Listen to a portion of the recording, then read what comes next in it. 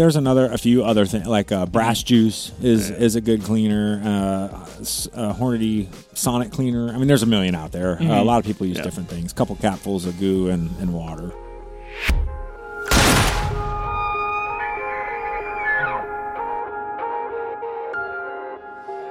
All right, what is up, everybody? Going to talk today about brass prep for reloading. Now, we've done a lot of podcasts on long range. We've done podcasts on reloading, but we're really going to narrow it down to that brass prep, I guess, segment of the process, which there's actually several processes within the topic of brass prep, but that seems like a big component of the entire. It seems like a lot of what you're doing in the reloading process, it all starts with that brass prep. Yeah, it's kind of the heart of it, really. Now let me so to kind of go topic wise. Now you guys are way bigger reloaders. Who are these guys? You don't know? You forgot the intro for these. Well, because you rushed me into it. People Remember when you rushed me into it?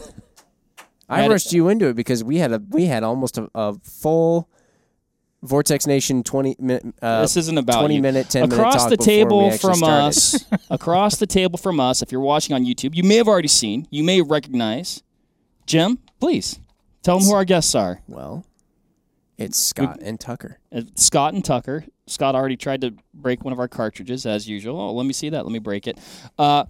We did a whole podcast on annealing. We did, which we'll probably get into a little bit here, but we're going to talk about a lot of the different stuff here. But welcome, gentlemen. Thank you. Thanks for having us. And Jim, shall we get started?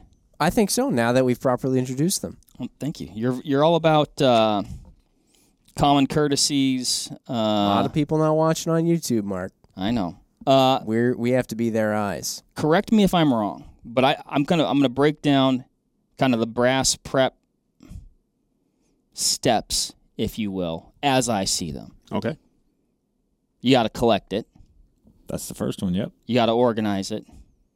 You got to clean it, anneal it, maybe, and then size it.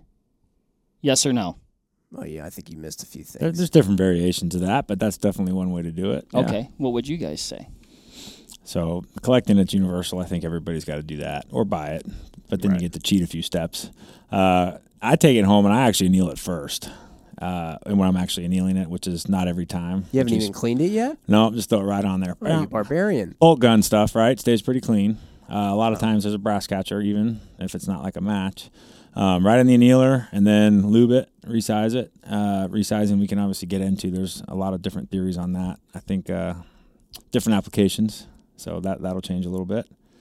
And then, actually I lied. Yeah, resize it, trim it, and then wash it. It's kind of my rule. Washing it was the last thing. Washing it was the last thing. Well, if you don't, then you end up washing it twice a lot of times. So wash it fresh out of the gate, then you're working with clean brass the whole time, but then you got to wash it again. Yeah, you only really have that luxury with bolt gun brass. Yeah, correct. Gas gun, you have to do it. Because gas gun brass just gets so nasty. It'll tear your dies up. Yeah. You know. Good to know. But yeah, that's essentially what I do, except I don't anneal. Whenever you're, 55 fire range, you said? Scott, you had some people, I think, tearing their hair out after that last annealing podcast. Oh, yeah? Is there some comments? I got to go back and look at it. There was at least one. There was one or two. There's always one or two. But, some people were There might have been 2 teen, though, on that. 2 teen. Yeah? 2 teen of them. Okay, so let me go back. So you talked about, buying your brass. So if you have, virgin brass, as they say, what do you get a skip there? It still has that patina on the. It's like it's been annealed, like all brass has been annealed, right? I don't think all brass. A lot of it. Well, anything that's any bottleneck case gets annealed. Any factory. bottleneck, okay, yeah. Not the 6.5 BC, which we have some. That is an exception. That was not annealed. Yeah, so not. Yeah, that was turned brass. Apparently, didn't get annealed. Yeah, so kind of to your question, Mark, new brass, not all virgin brass is created equal, right? Kind of like we touched on. Like there's some that are better than others. Some you may have to resize a little bit, size the neck, trim, so you don't cut your bullet going in and start crimping the neck a little bit. But if it's a premium brass, generally I'll just throw powder in it, primer, and seed it. Chamfer? And Mm. it depends. Yeah, like a lot of the stuff I've been using recently is like Alpha Lapua. You don't have to. Sometimes you have to though. You'll see it like snag a bullet on the way in and fold that lip over just a little bit. So Yeah. For the person who's like, I'm going to get into reloading, like the basics. I'm like going back into it's like, okay, I got to collect my brass, right? But like, are there any things that you guys are doing? Any like you were talking about a brass catcher, or are there things like, do you have a process when you're shooting? You're like, well, this is how I keep track of my brass, or I make sure when I open the boat, I grab every case and I put it in X thing to hold it, organize it. It's marked in some way. Are you guys doing anything, along those lines? And I guess we're speaking probably primarily bolt gun right now, or Yeah, let's just we'll operate under that main assumption. yeah. Yeah. So, and let me preface this first. Like, there's going to be different ways. This is what we're saying. His way or my way is definitely not like set in stone. You have to do it that way. Everybody finds the way they like to do it, what works for them. Mm-hmm. There's going to be people that do a lot more steps than I do, because that's what works for them, right? Mm-hmm. So generally, what I do is I buy, either 500 pieces or 1,000 pieces of brass, and I basically keep count on. So in an instance, like if you get a case of Lapua ammo, right? It all comes in 100 count boxes. I mark those boxes 1, 2, 3, 4, 5, 6, 7, 8, 9, 10, and then I will usually go through and just prep it all so it's ready to be loaded. And then I shoot that brass in order. you keep them separate. Round robin. You keep the boxes separate from each other. Yep. Wow. Even if it's the same lot, huh? What do you mean? Well, so like you order 1,000 pieces of brass, you get 10 boxes usually, Yep. right? And you number those. Even though they're the same lot, you still keep each 100 count Just separate. because that's also my system of keeping track of how many firings it has on Okay. it, right? Yeah, that makes sense. So I don't want to shoot box one and two before twice before Yeah. I've shot box 3 and Yeah, 4. yeah, You know I what I gotcha. mean? So I just go. I mean, it's easy to tell which ones I'm using because those boxes are empty. Yeah. And I know Yeah. that I just need to go up to the next highest number next time. You just kind of go down the line then. Yeah. And now, like when Tucker was saying, gather your brass, like I'm pretty sure I can speak for him on this. He didn't mean like just grabbing any old brass off of the range, right? Because especially with bolt guns, it's not real good practice to just grab any old brass off the range. You have no idea how many firings it's had on it. You have no idea if it's just a totally different size chamber that could cause issues. Like it's just not. It's not a good thing to do in my mind. Yeah, so that's how I keep track of it. And the way it goes is essentially I'll run through probably all 1,000 pieces of that, like whether it's, 5, 6, 7 different matches. And then once it's all dirty, then I go through and my process is to lube it, size it, tumble it. Trim it. You trim it or no? Probably not every time, huh? Not every time. So I will, when the brass is brand new, I'll chamfer it. I very seldom have to trim. After one firing, though. Well, even after a bunch, like with these cases that we're firing these days, like I just don't see a whole lot of growth. He's firing up the comment section again. There he goes. Yeah. Well, I don't run things super hot either. Right. I don't either. Yeah. Like if you're running a super hot charge, you're probably going to get a little more growth out of the case every time you size it. Yeah, I think so. Like where Scott and I are at, and it probably started differently for him. I'm guessing, like when you first started kind of getting into this, like the more you shoot, the more you try to refine the process, Yeah. right? Because it takes a long time. There's a lot of guys out there now using progressive presses and stuff like that to prep. It's just faster. So one of the things, like he was saying, he numbered the boxes, right? Each 100 round box. So what I'll do is I'll get a lot of brass. Like I just got 2,000 pieces. Yeah, that was a score, by the way. An aristocrat. was hard to get. So anyways, I'll prime them all. Something you're planning for? Something you should know about? Just to have it, right? Because it's hard to get. Okay. Alpha GT brass is very hard to come by. So I was fortunate to be able to get a bunch of it at once.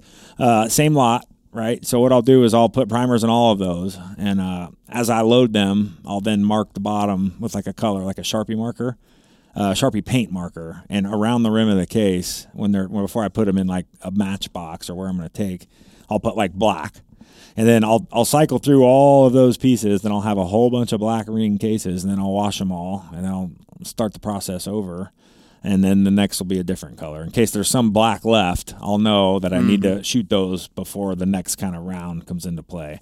You know what I mean? Because you don't want, like Scott was touching on, you don't want like a third firing brass and like a 12th firing brass to get mixed up. Right. And you'll just have issues down the line, right? So it's important to keep that separate, and however that works for the individual is probably the right way to do it. So as long as you can keep track, firing count, I think is really what it comes down to. Yeah.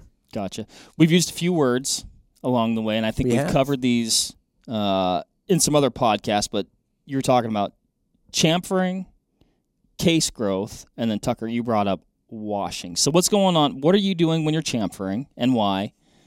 And then let's talk about, after that, the case growth, why it's growing and where it's growing, and maybe how you would measure to see if it did grow. Yep. Perfect. Yeah. So if I were to trim, my trimmer does chamfering and deburring and trimming all at once. Maybe explain what chamfering is for people that may not know. Right. So but the majority of the time I'm not trimming, I'm just chamfering, and that's where you would use something like this little guy here.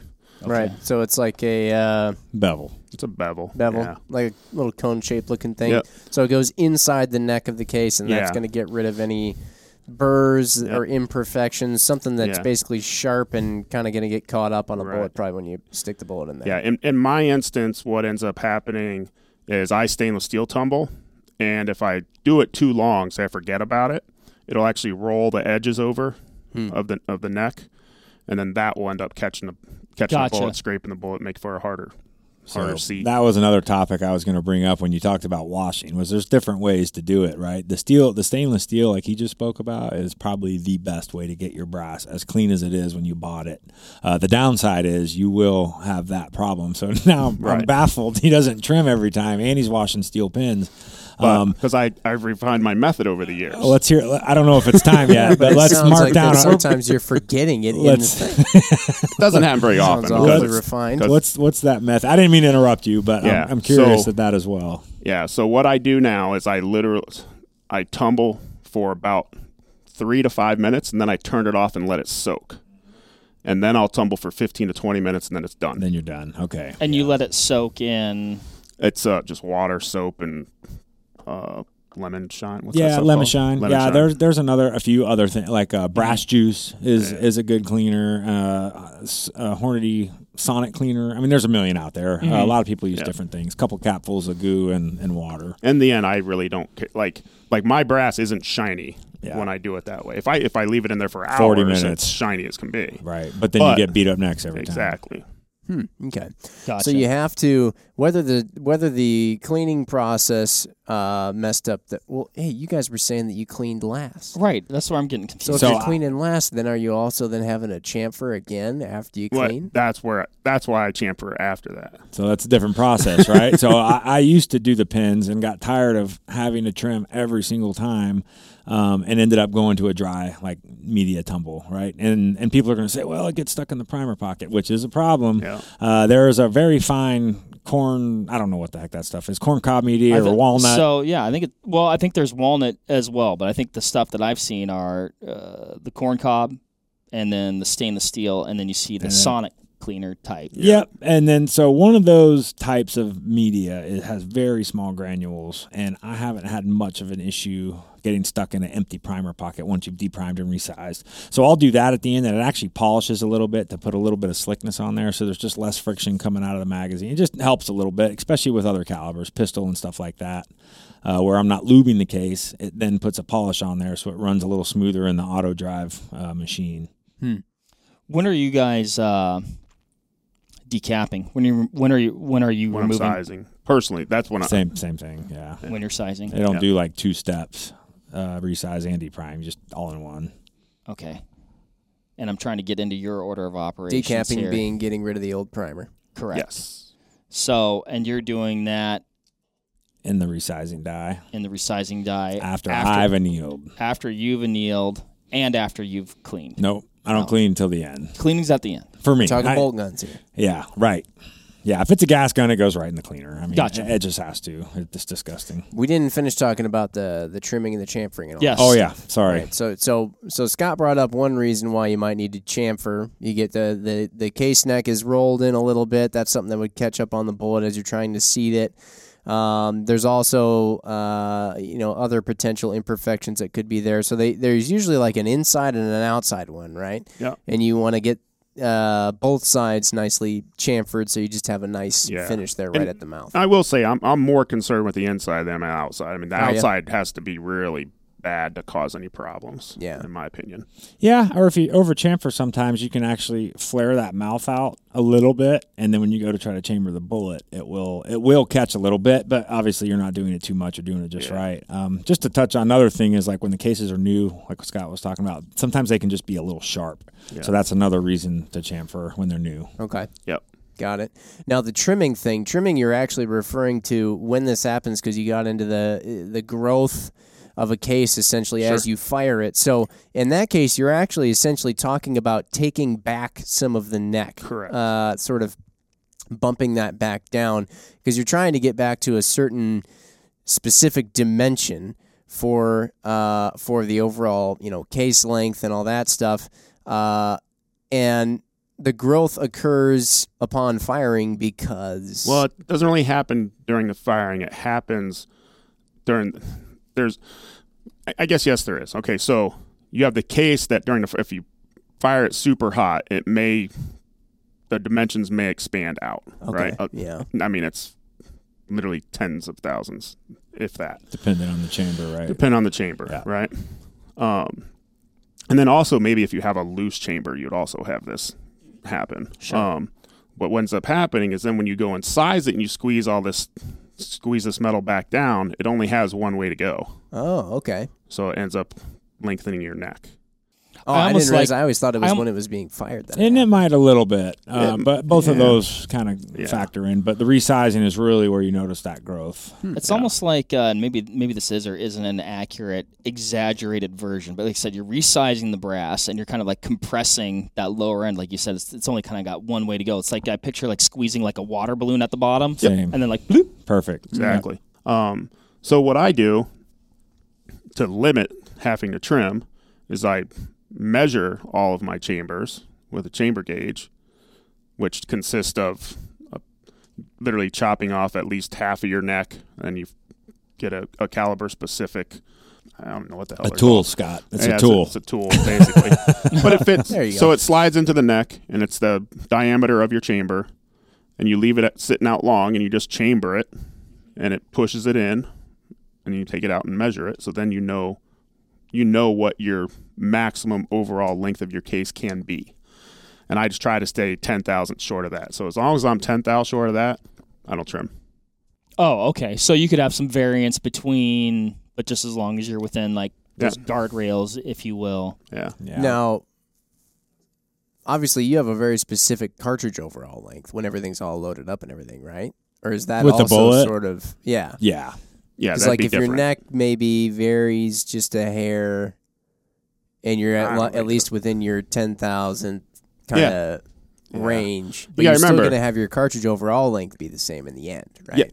Yeah, absolutely. got it. Yeah, so when your bullet length gets changed, you're actually changing like the timing of when the bullet leaves the barrel and the harmonics and everything like that. That pertains directly to accuracy, so that's going to be crucial. Yeah. Is getting that thing the same overall length.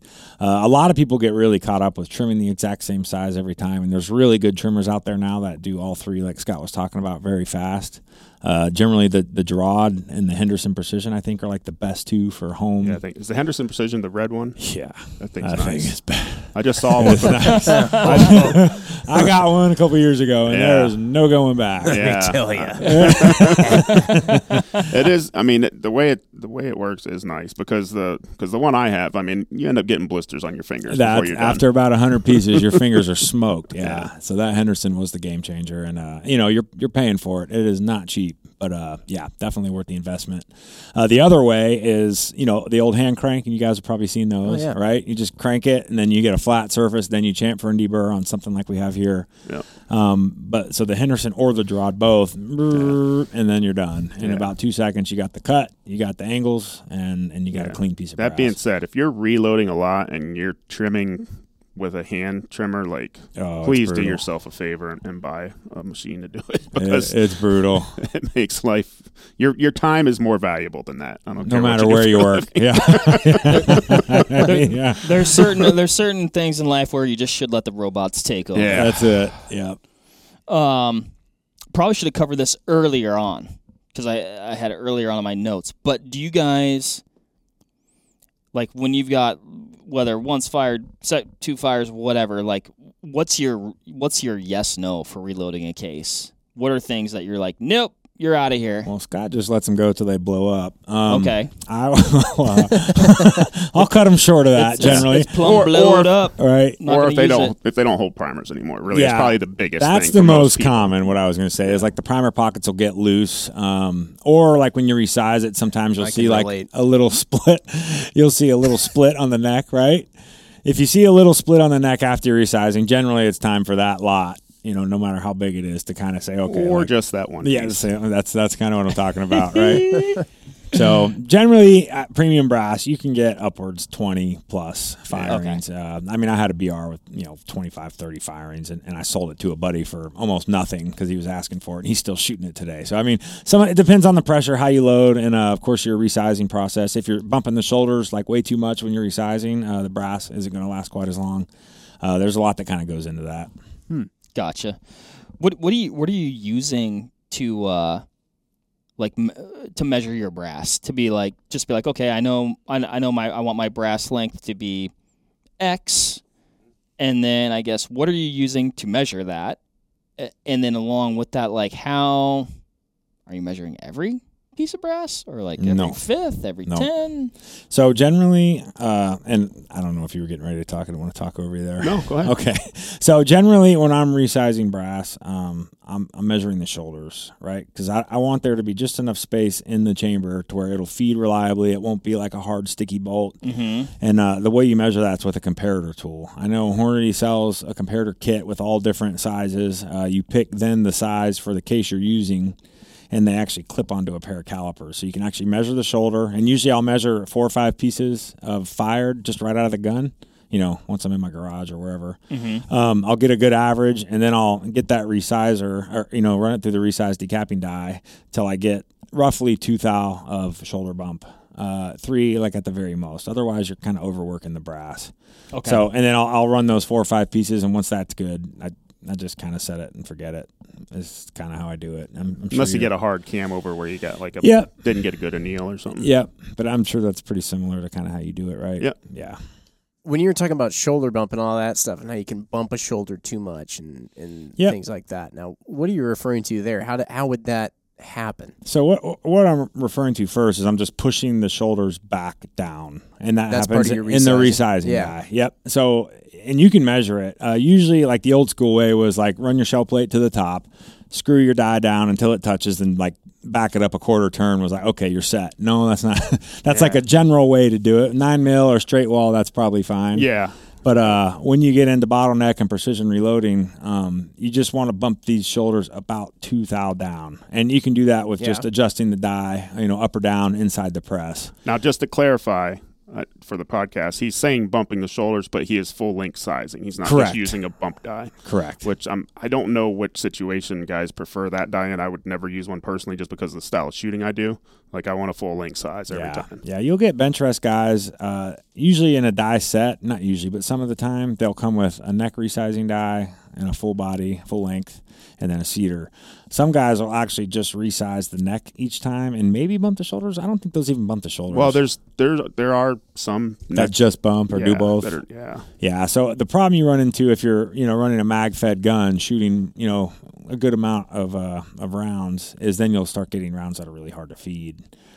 So for bench rest guys that are just loading one at a time, it's a little more common, I think, to do just neck resize. Yeah. And then those are the guys too who people talk about, when they're like, oh yeah, they eject around at the bench and just kind of like stuff powder, load it right there, like right there on the bench and stuff. Yep. And so their thing is like they want this brass to fit that chamber exactly, so there's no movement at all. Even though with 2000th, I mean, open your calipers 2000s and look through it, and I mean you can barely see through it. So it's a minute little bit just to help the overall feeding and cycling of the gun, and still getting premier accuracy out of that firearm. So Gotcha. I'm going to take a step back here, and maybe there isn't a difference, but getting back into the different types of, which I guess maybe I shouldn't take a step back because it's actually a step forward, because maybe in your guys' process you haven't even done it yet. But getting back to the cleaning, because I'm there right now anyway. There he is. But is there a media that's faster? Like, I don't know. I'm always trying to expedite a process. If I'm doing something I don't want to wait, like is the corn cob faster than the stainless versus like the ultrasonic cleaner that Hornady has, or is it a horse apiece? At the end of the day, like you said, like Scott, you like the stainless steel, but then also you're kind of getting that, turned in. Yeah, for me, I think stainless is faster by far, mainly because it's mostly a hands-off process. Whereas with corncob media, you kind of got to do yourself a favor and go through every case and make sure there's not media stuck in the primer hole, the flash hole, or the pocket. Do you check there's no pin stuck inside the case still? So that's the other side, right? So essentially what after I dry, because if they're wet, then the pins will stick inside. Yeah. Essentially, yeah. I mean, Zach can cause some damage. I literally, as I'm gathering them, I just grab like a whole handful and put them all the same direction and just bang them on it. So same thing, right? You don't have to dig them out one by one if you mess up. But and like in my experience, with pins, you can get those things squeaky shiny clean in about 45 minutes to an hour. It takes about 7-8 hours with any type of media and polish, right? Okay. But like Scott was saying, like he's got a pretty good process, it sounds like, to keep kind of that fold from happening. But it's clean enough. Yeah, 100%. Yeah, clean enough. I mean, you don't need them to be as good as new, but you leave those stainless pins in there, you got yourself a blunderbuss. You got a problem. Yeah, it's going to tear up that barrel, no doubt. Old school. Yeah. What do we got around the house? Stuff it down the barrel with some gunpowder. The other possible downside, and I've had this happen one time with stainless media, is thinking your cases were dry when they're not. Yeah, you start get wet powder. Yeah. Yep. That's with any wet tumble too. I mean, there's different variations of wet tumbling. But yeah, you got to make sure they're dry, or you get wet sticky powder that's not going to shoot. Nobody likes that. No. It'll shoot. The velocities are just different.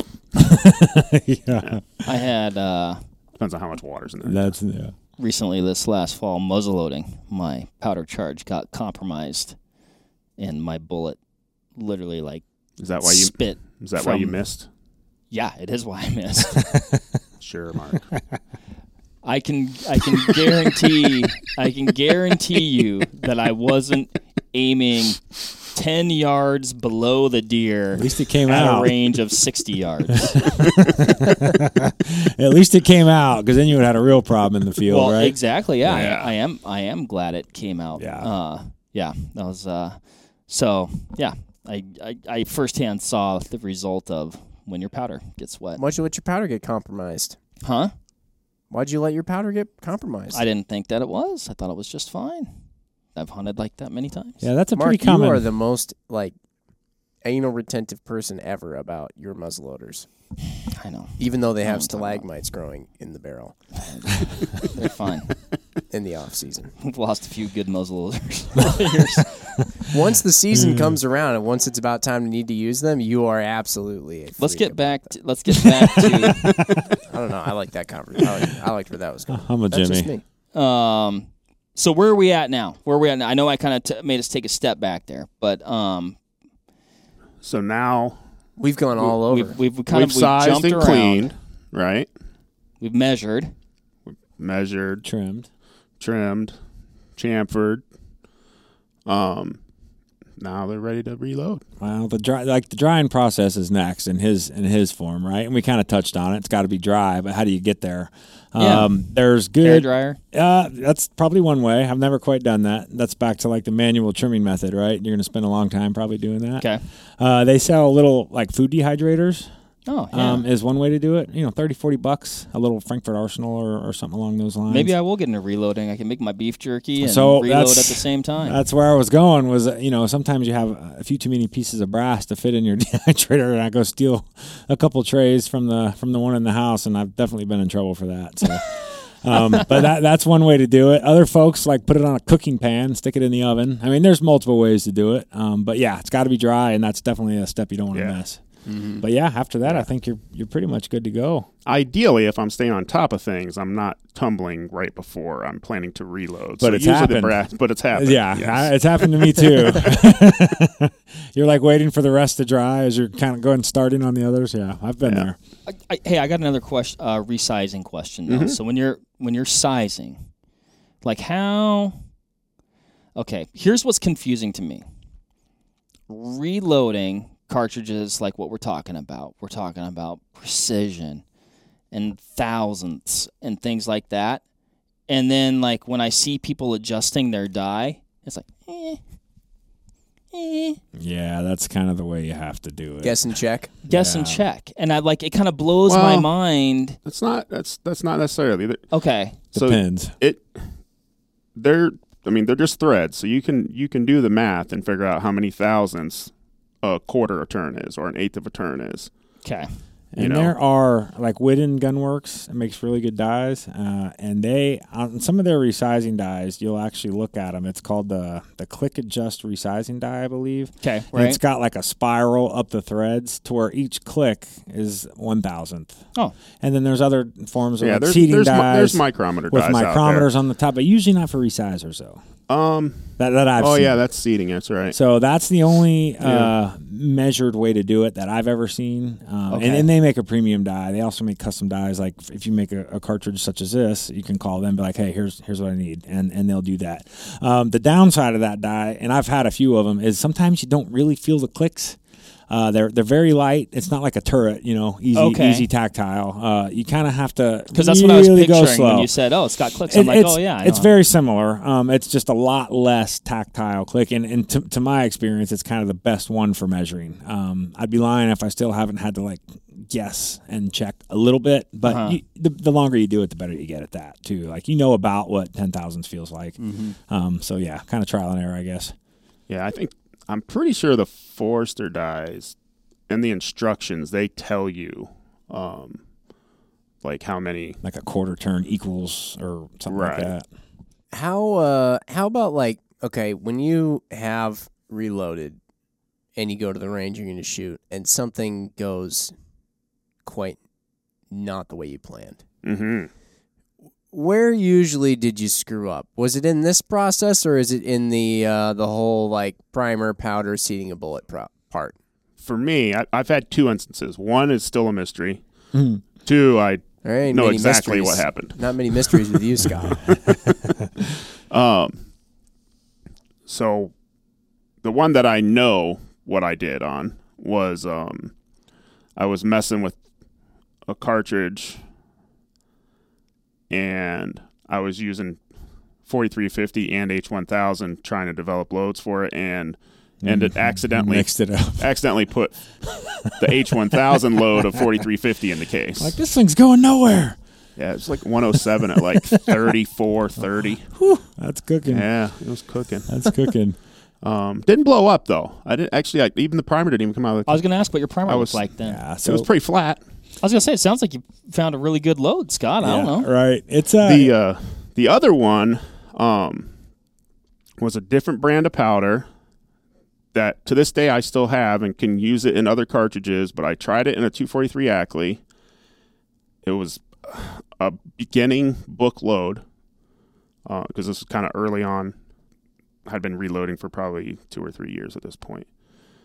And that thing just blew up. And to this day, I have gun? no idea why. Yeah, it didn't blow the gun up. It just, I just got a face full of powder and soot and stuff. Blew the But it case head actually, out or something. the case became one with the bolt. Oh boy, you welded that thing. Okay. Did you put pistol powder in there or something? No, it definitely wasn't. I know exactly what powder it was. At that time, I only had like very little stuff, so it wasn't like And it was a rifle case. You couldn't like double charge it. yeah, it was a 243 Ackley. I've heard. You ever heard these rumors about like what do you call it? Something detonation where the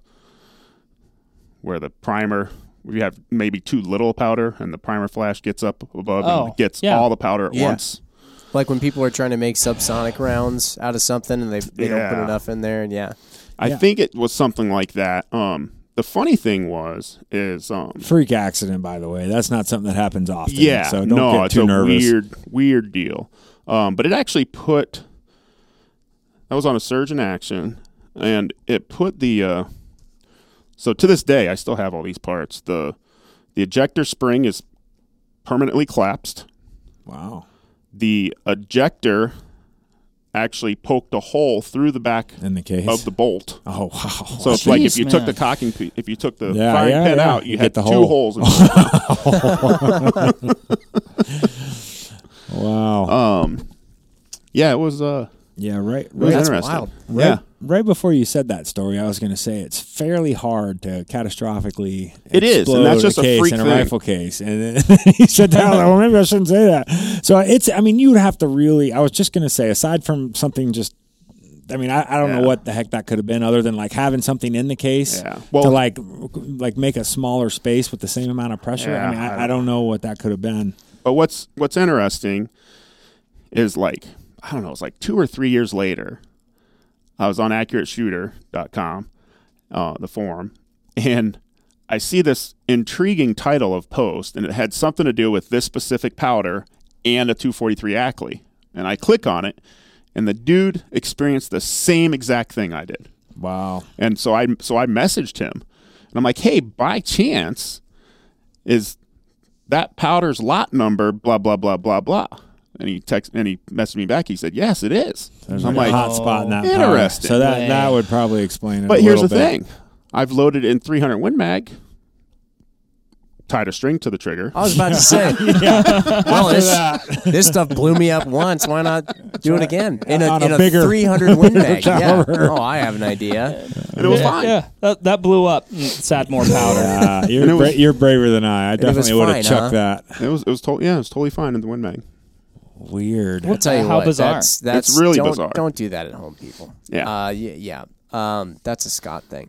So, but basically, like, if you screw something up, what I was kind of getting at is if you really screw something up in the brass prep process, where is that then later on exposed? Is it exposed in the shooting, or is it mostly exposed and you're then trying to load primer, powder, bullet, and you're like, something's all screwy here? I think you maybe even said with your feeding, maybe sometimes you might see some stuff. Yeah, there's a few issues. If you mess up the sizing process, feeding or chambering rounds is a big, whatever I'm trying to say. You're not going to see any major problems immediately, though. I think that the biggest thing that you can mess up sizing is by oversizing repeatedly, and then you're going to start to run into case head separation. Yep, and then another issue, and something that we haven't touched on yet, is a mandrel. A lot of people think strictly the amount of powder and the consistency of the measurement you put in there is strictly like that's how you control ESSD, extreme spread, standard deviation. A big part of that is neck tension. So if you have inconsistent neck tension on the bullet, you're going to see those numbers spread. And if you're looking for precision, like that's what I would say go to if you have a half decent powder measure. Obviously there's powder measures out there now that you can get to the kernel accurate. So that's like a non-issue. And then really the next best thing is to make sure your neck sizing is good. And kind of what I do is I use the dies that I was mentioning earlier. A lot of people will take the expander ball out of that die and then resize them all. And then they'll go through and mandrel the neck. And kind of what I touched on was like we're trying to eliminate steps, right? Every time you got to run all that brass through that press again is daunting. So what I'll do is I'll know my neck tension based on the bushing that's in the die. And then I'll get the ID out of the case, and then I'll get the correct mandrel ball for that case. So then it won't yank your resize back out. If you have an expander ball that's too big for the bushing that's in the top of the die, as you come back around that mandrel, you'll then unsize what you've just done. And so it kind of ruins where you were at, right? So you'll have more or typically less neck tension. So if you can match that mandrel ball to the bushing you're using, which I know Widden, I'm sure Forrester, and a lot of other premium die brands. Yeah, generally I've found that the routing So Type S or whatever. Yeah, the Redding carbide balls, I usually buy those and Yep. retrofit those. And they And come then, with different sizes and all that. But the standard ones work pretty good because I think anything that they're doing for precision stuff, they're basing it off of the premium brass. Yep, So which is like 2,000 under the whatever. yeah. The So like is. if you buy a 6547 die from Forrester, a full length die, non-bushing, you got a pretty good chance that Yep. if you're using Lapua brass, its size in the neck, it's about 2,000. Yeah, and it'll be pretty close. I mean, I got pretty anal about that a while back because everybody's telling me, oh, you got to mandrel your brass, which to me is a whole other step. And I've got one, say like I drop one on the floor and the neck gets dinged, I'll then drop that 2,000 neck mandrel through there to kind of straighten it back out. Mm-hmm. But yeah, ever since I've just matched the bushing in the die to the expander ball, and I've had no problems totally eliminating that entire step and still getting And 5 it's STs. even adding another step because usually you have to use some type of lube, otherwise you start galling. That's so yeah, Right. Yeah, That's put a why little graphite in there or something. I hate having to use mandrels. I avoid them just Yep. because of that. Only for right? damage cases. That's Yeah. the only time. Yeah. And even then, the expander ball, unless it's, I mean, if it's damaged that bad, I'm just tossing it. No, and just like kinked over a little, right? Like these things are $1.20 a piece, and I'm sure these are more than that. But Scott. but yeah, Well, sometimes Scott, even just new run cases. it till it blows up. Yeah, exactly. If it blows up, just try it again, but in a bigger bigger version. caliber. So What one thing you mentioned, sorry Mark, but one thing you mentioned while we're still kind of on this topic, you guys have said before, it's happened in other podcasts we talked about in reloading and all that stuff. I mean, high quality brass. Lapua obviously, or sorry, somebody's probably going to be like, it's Lapua or Yeah. what. But anyway, those guys, their name gets thrown around. There's other names that gets thrown around. Is it just the, maybe we've even asked this question before. What is it about them? That's Consistency. so... Consistency is the big one, but it starts with like raw materials, right? It's just like when we're making scopes, we require a certain consistency and quality of aluminum before we're starting building scope tubes, right? Same thing with brass. There's better and less good raw materials, right? So when you're paying $1 plus for one piece of brass, you're expecting a certain quality. Consistency across the lot is the big one. Can somebody go through and use, quote, lesser quality brass or cheaper stuff and still make it, Yep. work good? Yep, it Oh, just yeah. won't last as long generally. Right. You just And- won't get the length. And depending on the quality, you may need to go through and sort by weight just to get Yep. them halfway Yep, consistent. and some people will actually fill the water in the case to measure the capacity, and that's like a step I will never do because it's too tedious. But people do it, and so the cheaper brass you get, you may need to weight sort or water weigh. I mean, I could see like maybe you could do like not all of them, but be like take 10 randoms and be like, okay, almost like find an SD of your brass. So it seems like, as with every hobby I've ever had, you can get by perfectly fine, physically speaking, by spending less money or doing something, like the less expensive way doesn't necessarily mean worse, but oftentimes it means more time, more fiddling, more tedious stuff you have to do to make it work. And then when you spend more money, sure, maybe you got your pinky in the air, but other people have saved you a lot of time by doing a lot of that stuff and making it good out of the gate for you. Yep, it's just like working with cheap tools, right? Same thing. You buy a good drill once, like you're probably going to have it for a really long time. A cheaper drill, you may have to fiddle with it or buy more batteries, but it will do the job. So At some level, you're going to get what you pay for. I mean, just with anything, You gotta pay eventually, and it's just, if you don't have a lot of money, then just get used to paying with time. Right. If you don't have a lot of time, get used to spending more money. It's a good way to put it. Yeah. Yep. So, lube. Are you using case lube at any point in the process? Okay. Absolutely. Yeah. That's during the resizing Yeah. Yep. part, Yeah, right? yeah. What do you like? I was noticing, Jim, you'll like this. Oh boy, we're gonna fire up that comment section again if we start talking about Lanolin. Oh, lanolin. I love lanolin. Yes. That's That's what what I like. use too. Yeah. So we did the Rust podcast. Yeah, some people got upset because they were like, "This is a gun podcast," which we've never said, by the way. We've never played That's true. a gun podcast. I don't know. One mechanic didn't like I respect his thoughts. He didn't like the lanolin because like, oh man, that's like makes his job hard. Yeah, it's messy. Well, it's a mixture though, right? It's alcohol, lanolin, and something else, and a lot of people mix it in their garage. I think, don't quote me on this for sure, but I believe Dillon, the pump bottle they sell, is that same mixture. Frankfurt Arsenal has one, and it is hands down, in my opinion, the best. I haven't had a stuck case since I've been using it. Exactly. And I've had stuck cases using different types of lube, and those dyes are a couple $100 a piece when you're buying a really expensive premium dye, and it is a chore getting them out. You don't want that to happen. I would say the only lube that I've had as good luck with as the lanolin is 10 times slower, and it's the wax, the roll-on. Oh wax. yeah, that stuff's fantastic too. But you got to put it on every single piece by hand. Takes forever. I imagine the That sounds tedious. It's tedious. I imagine the lanolin stuff smelling quite good. All of it, man. It smells like alcohol. Does it? Yeah. It smells like rubbing alcohol. So it's a quite mix honestly. of lanolin and alcohol. Alcohol is what helps dry it up And quicker water, because I it think. dries. Okay. And there's a mixture there. I know alcohol's involved. I'm not sure the formula. I think there's a third It's always part. involved, Tucker. If alcohol is involved, I'm in. But any of these lubes, if you use Tune them in for the behind the scenes of the That's Vortex it. Nation podcast. if you use them in a closed environment with no ventilation, you're going to be feeling a little lightheaded, Okay. regardless. That of- being said, That's a good tip. I would Yeah. recommend just buying it. It's not that expensive. I buy it it lasts too. a long time. It lasts forever. Like, I mean, if you want to do chemistry experiments in your garage, then that's on you. Feel I guess. free. But it's not expensive. 3 bottles for like $20, and that's good for me, which I shoot a lot for And I mean, a year or and that'll- two. Like, Oh, wow. I mean, one bottle will generally last at least a year, I think.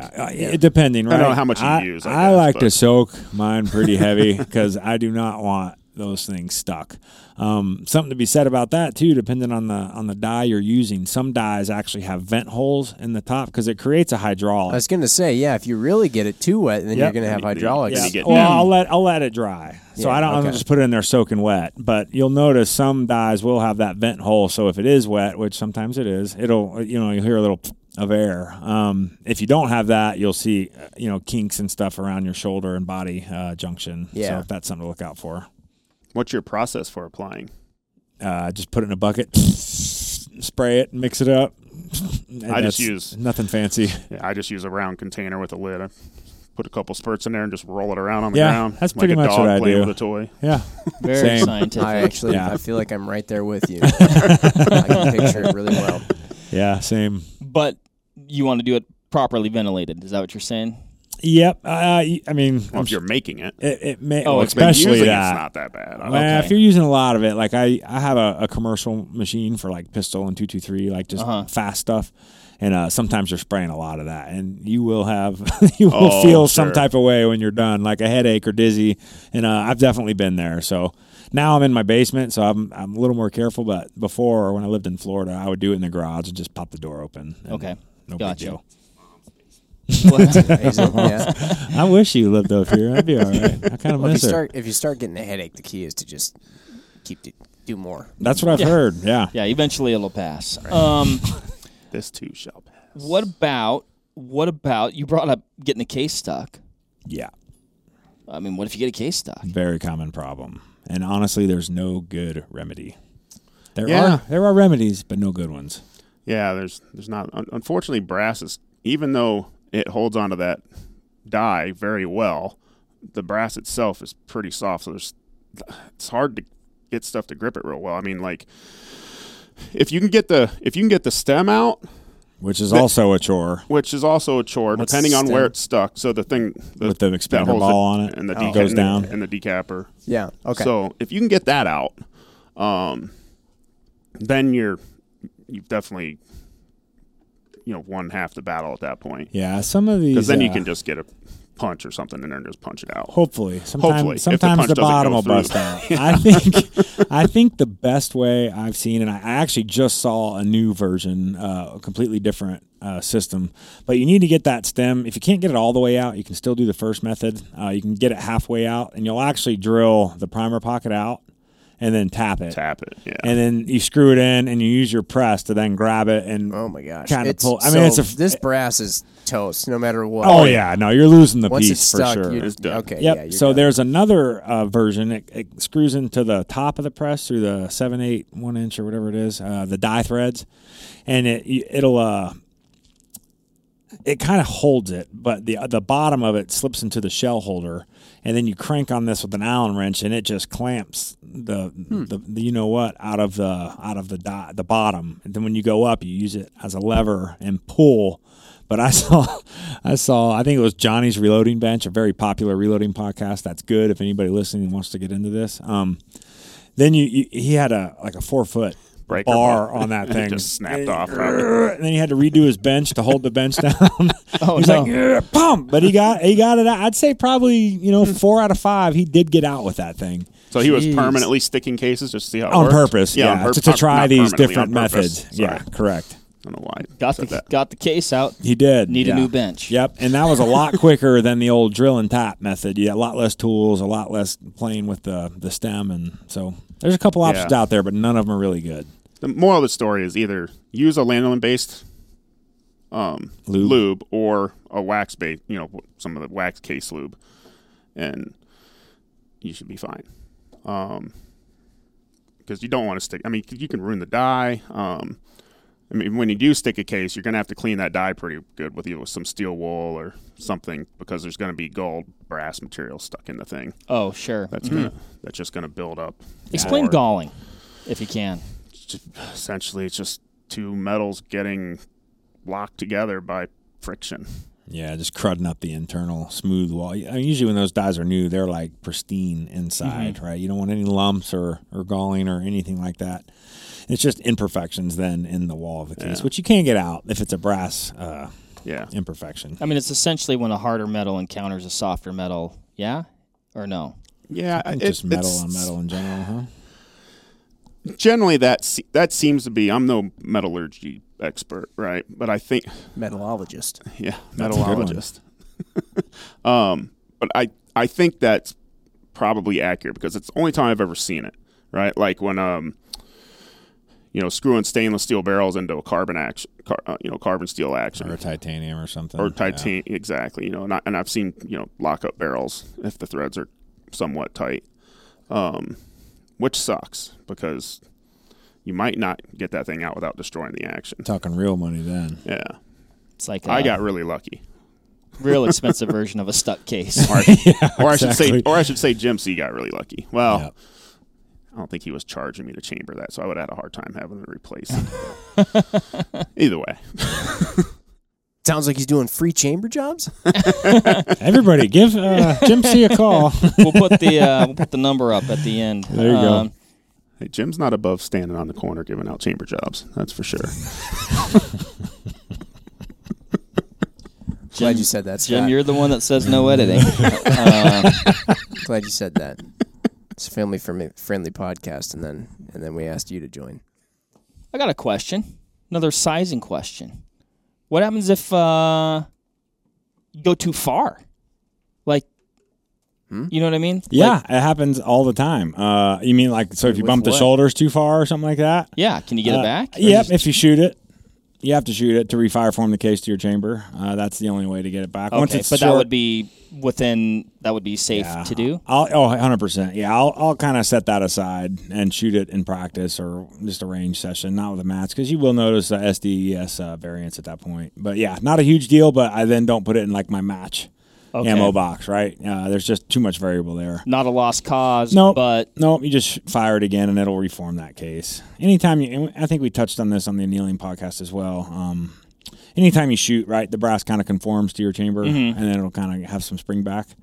So generally that will blow your shoulders out. That's like part of the fire forming process. I'm sure Right. you've heard of that, right? Yeah. Like if you want to shoot a 6-dash, or up until recently there was no brass anywhere. You had to take a 6BR case, either do like the oatmeal trick where they stuff gunpowder, oatmeal, and a primer, and they shoot it into the Cream of wheat. or cream of wheat. Yep, that's what it is. Oatmeal would be tricky. Yeah, cream of wheat's what it is. Or you just buy like a cheap bullet. I like how he talked about the the cream of wheat trick is something like that old the one cream where of you're wheat sticking a trick. primer powder and cream of wheat in your gun. No. Yeah. Actually, Tucker, I haven't heard about reloading cereal. Okay, so what it is, right? Say you've got a you six new here?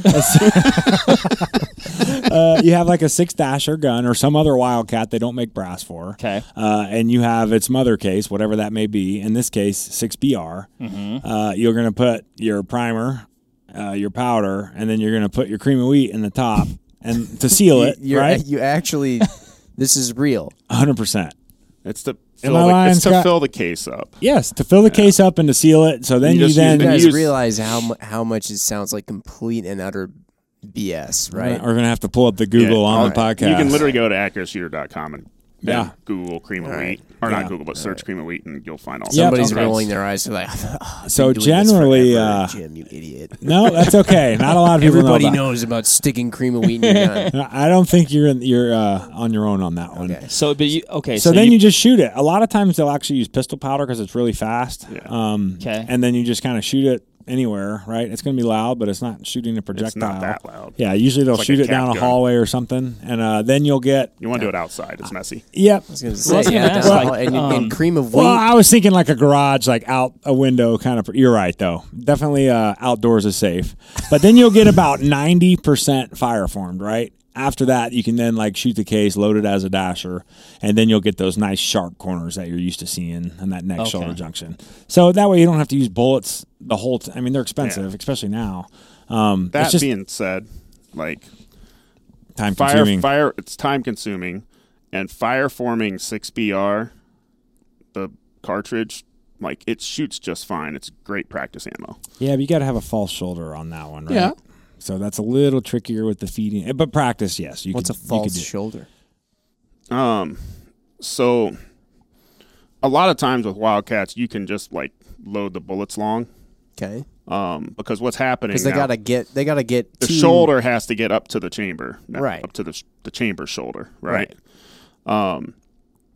So you need something to hold the case against the bolt. So when the firing pin hits the primer, It it doesn't doesn't just jump forward and not Right. go off, Yeah. right? So typically you want to use Cream of a wheat. softer primer. Softer primer.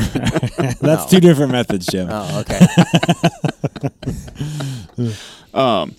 So what you do is, so let's say if we're the 6BR to dasher fire form, the first thing you would do is take a 6, let's see here, yeah, like a 257 mandrel or a 6.5 mandrel, and neck it up to 6.5 or 257, whichever you want to do. Gotcha. Then you will just size down the neck to 6mm for your bullet, Okay. but only part way to where the new shoulder is going to begin. So you'll see the neck So kind of now go that down. jam, now that's Right. that becomes your false shoulder. That's what's holding the case in place. Oh, okay. There's got almost it. like That's interesting. where your neck is just a little bit wider. Yeah, you're going to see it go Yep. down, and then it'll get a little bigger, and then you're going to go to your current shoulder, right? It's just enough to hold your case still so it doesn't slide forward in that chamber when you shoot. Yeah. Okay. Okay, what I mean? got it. Yeah, and then Yeah. the rest of it just balloons out into the Yeah. You got it. It's space. it needs basically to. you're basically shouldering up against where your neck is starting in the chamber. I think that I don't know why. I would do that way instead of the whole cream of wheat thing. It's a much better way to do it, in my opinion. Expensive, That's though. my It's just more opinion. expensive because you're shooting But it's Bullets. more bullets in Right. order to get there. Yep. Well, either way, it sounded. Didn't you mention after you do the cream of wheat thing, you can still? Oh, go you can shoot them then, but Oh, yeah, okay. you can shoot them as good as if it's rounded. You'll just have a slightly rounded corner, and maybe we can find some pictures or something. Yeah, it's a little inconsistent. Kind of explain it a too. little bit. Yeah, I probably wouldn't take it to a match, but yeah, I mean Yeah. they shoot accurate. The numbers will be slightly different, like a little bit worse, but So now the other method, which for 6mm, I disagree with because I don't think there's not enough neck diameter to cause enough friction to hold the bullet hard enough in this process, and that's just jamming the bullet.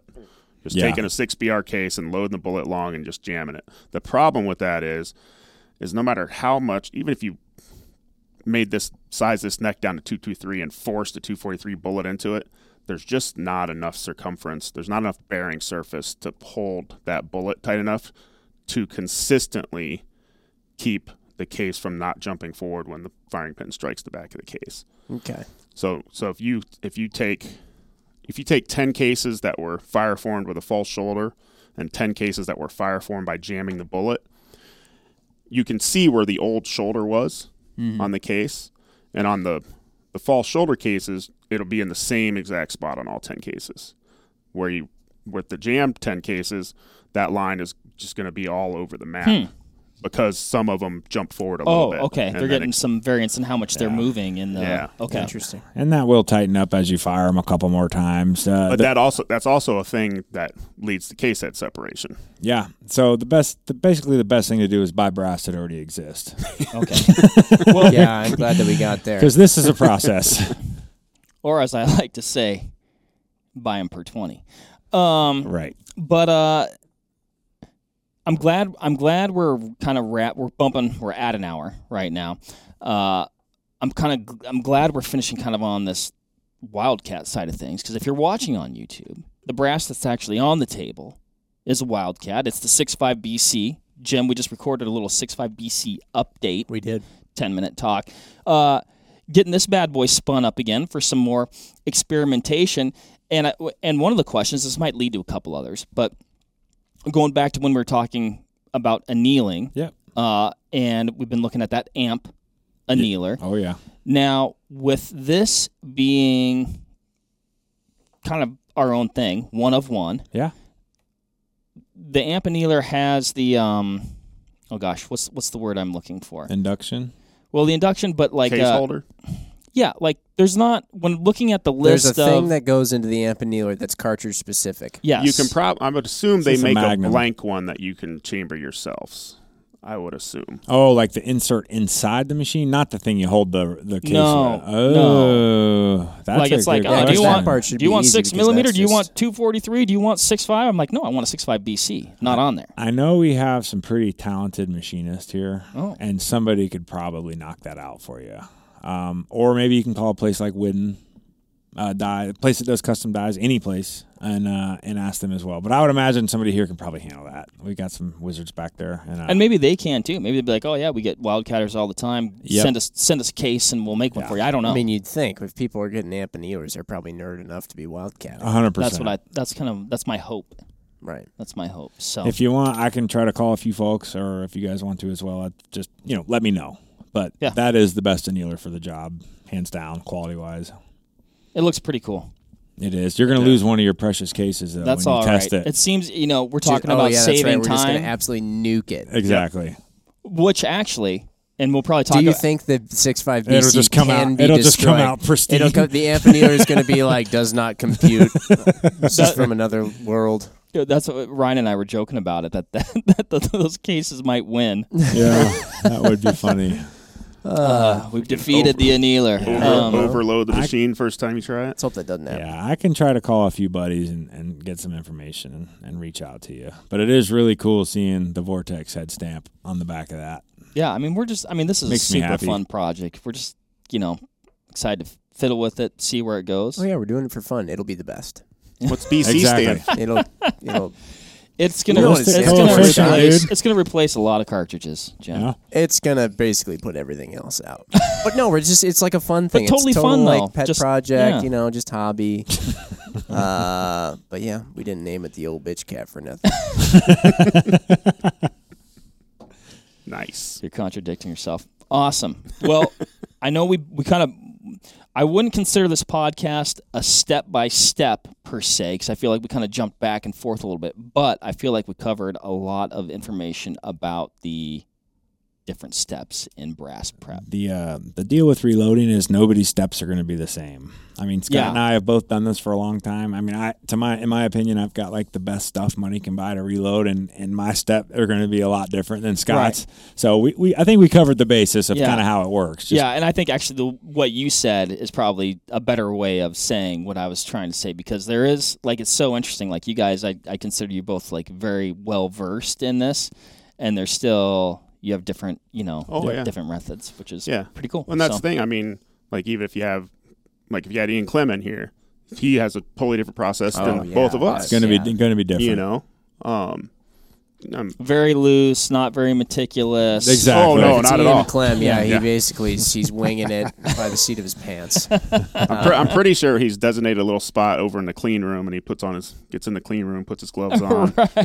He's pop Sorry, polishing. Ian. He looks like he's on the space station when he does this. I'm sure. But cool, Jim. Any more questions from your side of the table there? No. But always love hearing comments from folks. So Yeah. can't wait for the comments on this one. Yeah. Give us your comments. If you've got some cool tips, different things that you do that you found to be successful, let us know. It helps everybody. Gentlemen, thanks for joining us. Thanks for having us. It's always you. fun. We'll see you again. Yeah. Until next time, everybody. We'll catch you on the next one. Thanks Bye. for listening. Cool. Bye. There you have it, folks. Thank you very much for listening. As usual, give this video a like if you liked it, comment something below, and give us a subscribe to the Vortex Nation podcast channel. It would mean a lot to us. Also, why don't you give us a follow over on Instagram while you're at it, at Vortex Nation Podcast. We'd love to hear from you over there, and we'll keep you updated with all kinds of cool photos and videos from our adventures that we do here. Otherwise, we will see you on the next one. Thank you again. Happy hunting and shooting, everybody. Have a good one.